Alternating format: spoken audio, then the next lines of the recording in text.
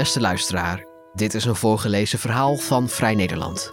De ontruiming van de Joodse psychiatrische instelling Het Apeldoornse Bos is een van de meest duistere gebeurtenissen van de Jodenvervolging in Nederland.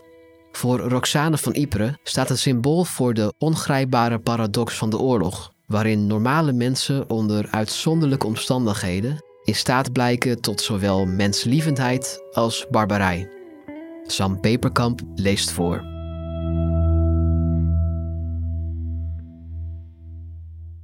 Het is laat en pikdonker als Sal van Son zich met grote passen een weg door het bos baant.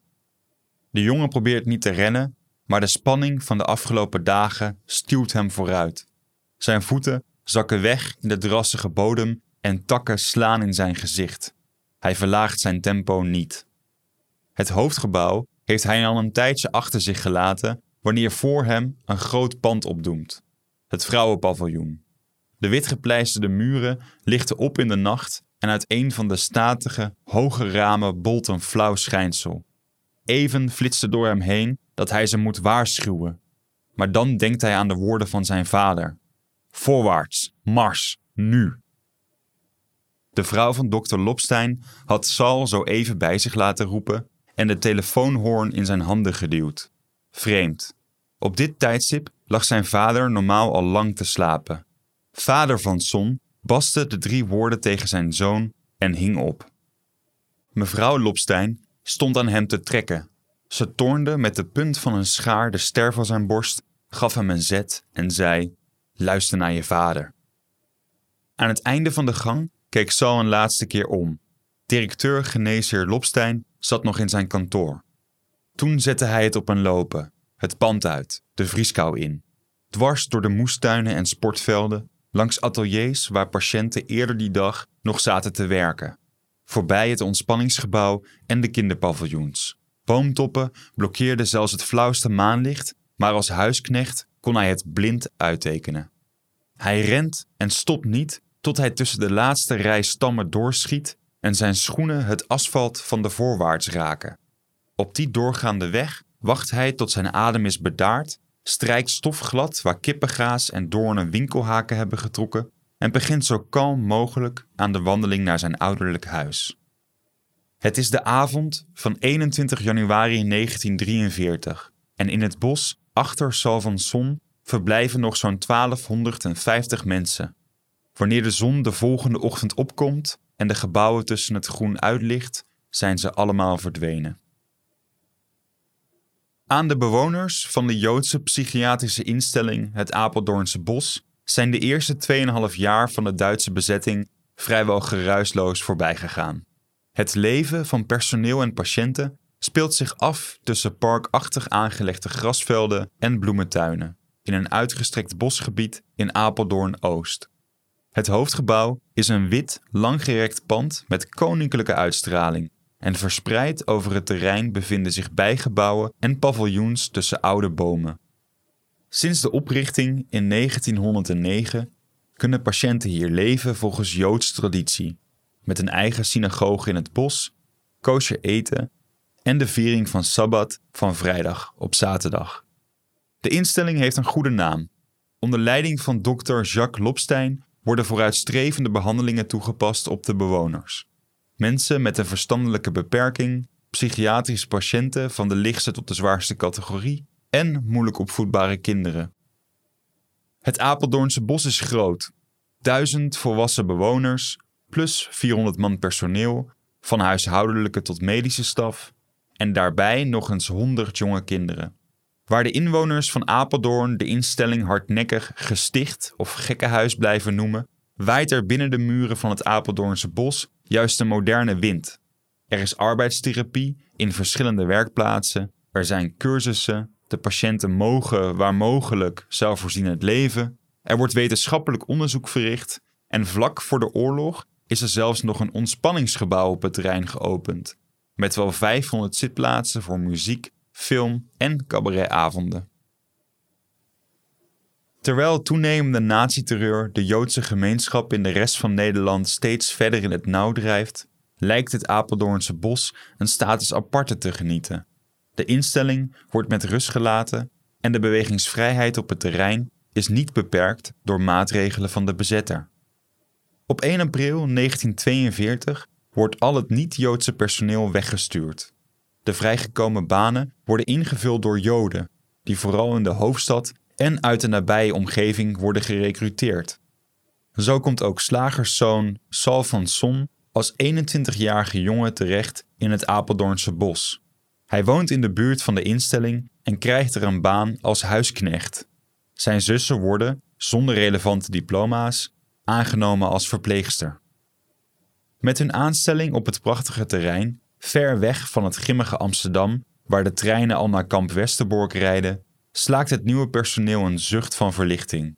Hier zijn ze veilig. De relatieve rust in het hart van Gelderland, in combinatie met het aangename verblijf onder leiding van dokter Lopstein, bezorgen het Apeldoornse bos dan ook snel de bijnaam de Joodse hemel. Op 11 januari 1943 wordt het Apeldoornse bos bezocht door Hauptsturmführer Ferdinand aus der Funten, een hoge SS'er die de informele leiding over de deportatie van de Nederlandse Joden heeft. Dr. Lopstein leidt hem rond op het terrein en beantwoordt geduldig zijn vragen.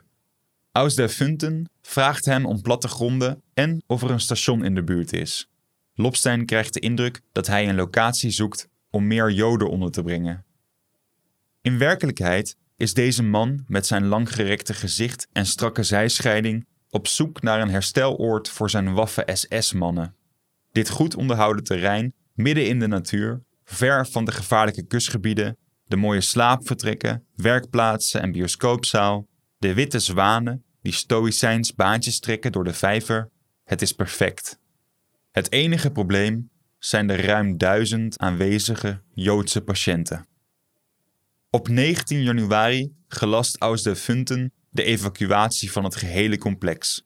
Het Apeldoornse bos moet Judenrein worden gemaakt. Sal van Son heeft geen idee wat hem en de andere bewoners te wachten staat. Diezelfde 19 januari wordt hem gevraagd te helpen bij het ontspanningsgebouw. Als Sal komt aanlopen, ziet hij tot zijn verbazing vele bekenden uit Apeldoorn. De politie heeft bijna alle Joodse inwoners van de stad opgepakt en naar het Apeldoornse bos overgebracht. Hele families, bepakt en bezakt, hun gezichten vertrokken van spanning. Sal is in de war, maar doet wat hem wordt opgedragen. Hij verspreidt balen stro over de vloer, helpt ouderen zich te installeren en stelt zijn eigen familieleden gerust. Dr. Lopstein houdt het personeel voor: we worden waarschijnlijk geëvacueerd naar een werkkamp. Daar zijn speciale barakken voor ons ingericht. We moeten bij elkaar blijven. De patiënten hebben ons nodig. Maar op het terrein ontstaat paniek. Zeker als een dag later de kampcommandant van Westerbork zich aan de poort meldt, met in zijn kielzog 100 mannen van de Joodse ordendienst. Het zijn de bestelde hulptroepen van aus der Funten. Een dag te vroeg. Zeker 200 personeelsleden en 80 lichte patiënten vluchten die avond. De rest besluit te blijven, gesteund door het vertrouwen van dokter Lopstein, ook de jonge huisknecht Sal. Zolang de dokter of zijn vader hem niet anders vertellen, bemant hij zijn post en doet hij wat hem wordt opgedragen. De dag daarna treft het overgebleven personeel voorbereidingen. Ze pakken kleding en medicijnen voor de patiënten in koffers, waarop ze met sierlijke letters namen en geboortedata schilderen, en maken honderden lunchpakketten die ze in wit katoenen servetten knopen. Voorwaarts, mars, nu! Sal hoort aan zijn vaders stem dat het hem menens is en rent de duisternis in, dwars door de bossen het terrein af. Hij heeft de ouderlijke woning nog niet bereikt of in het Apeldoornse bos breekt de hel los.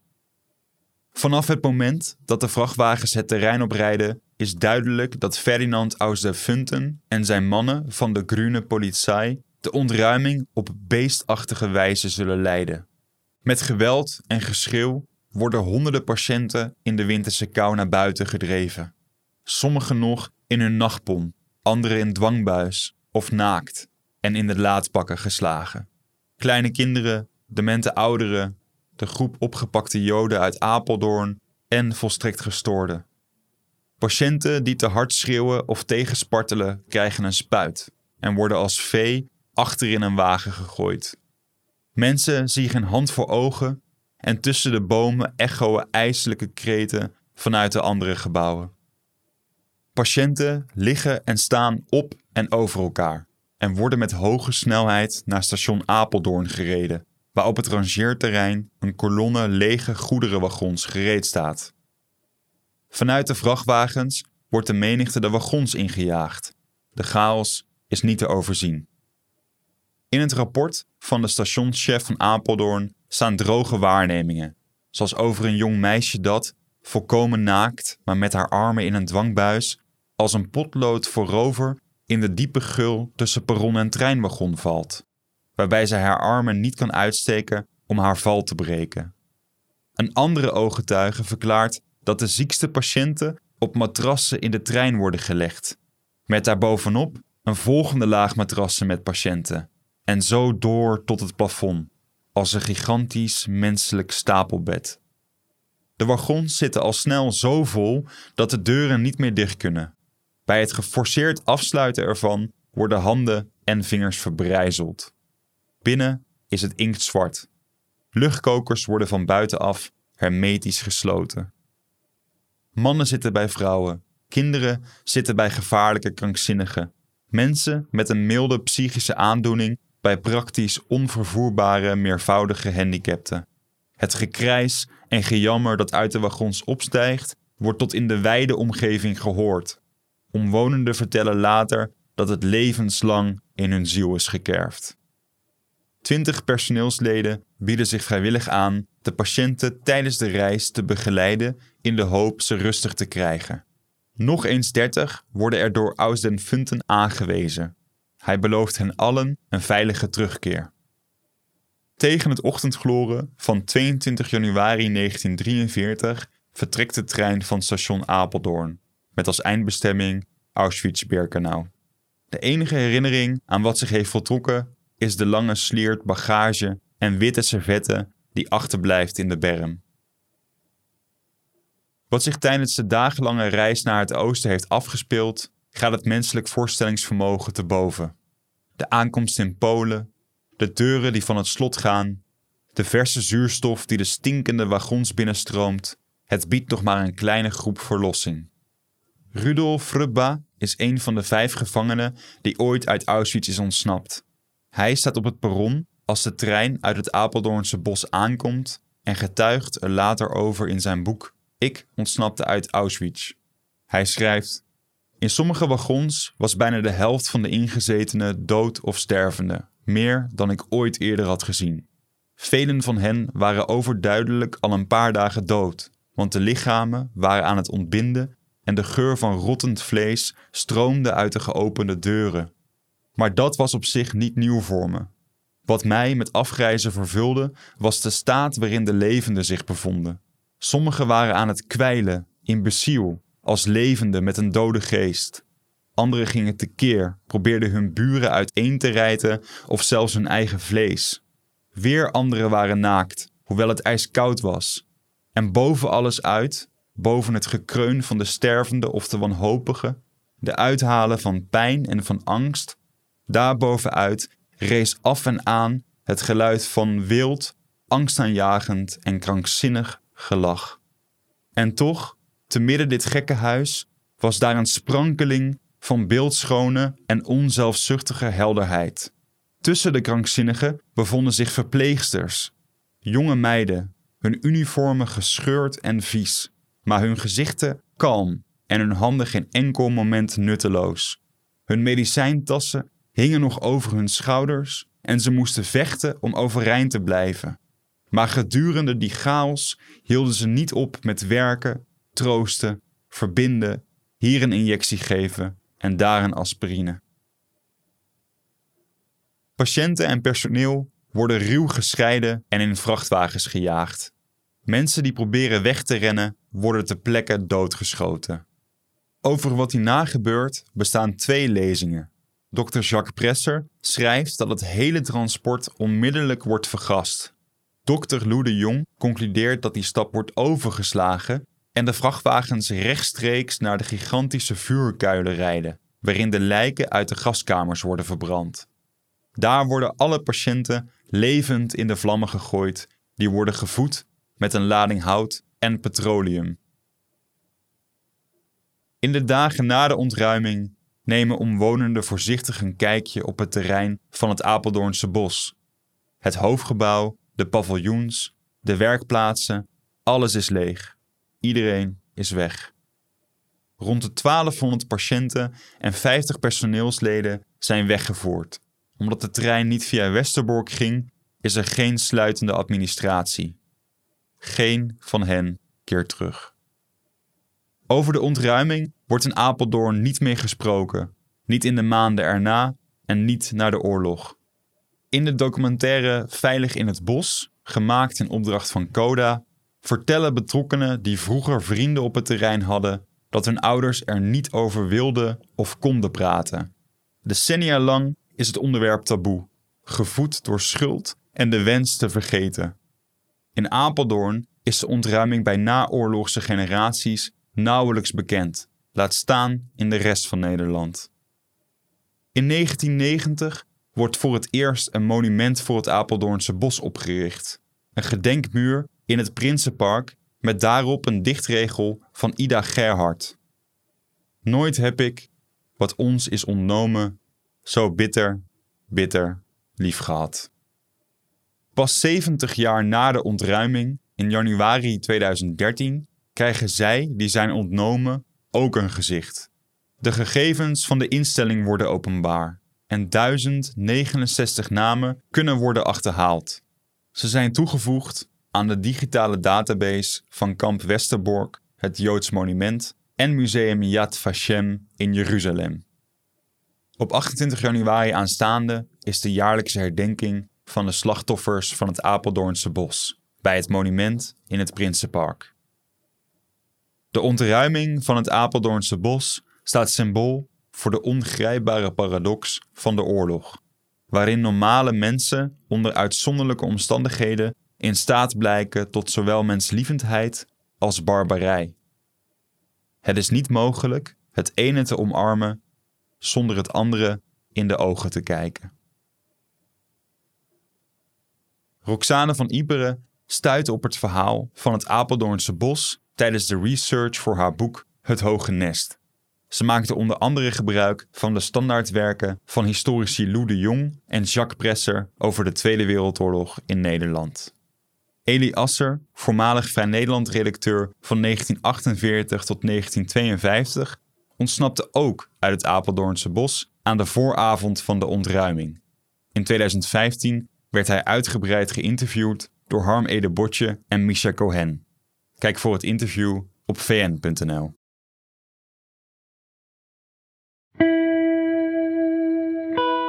Wil je meer verhalen van ons lezen of beluisteren? Kijk dan op vn.nl of abonneer je op Vrij Nederland in je podcast-app.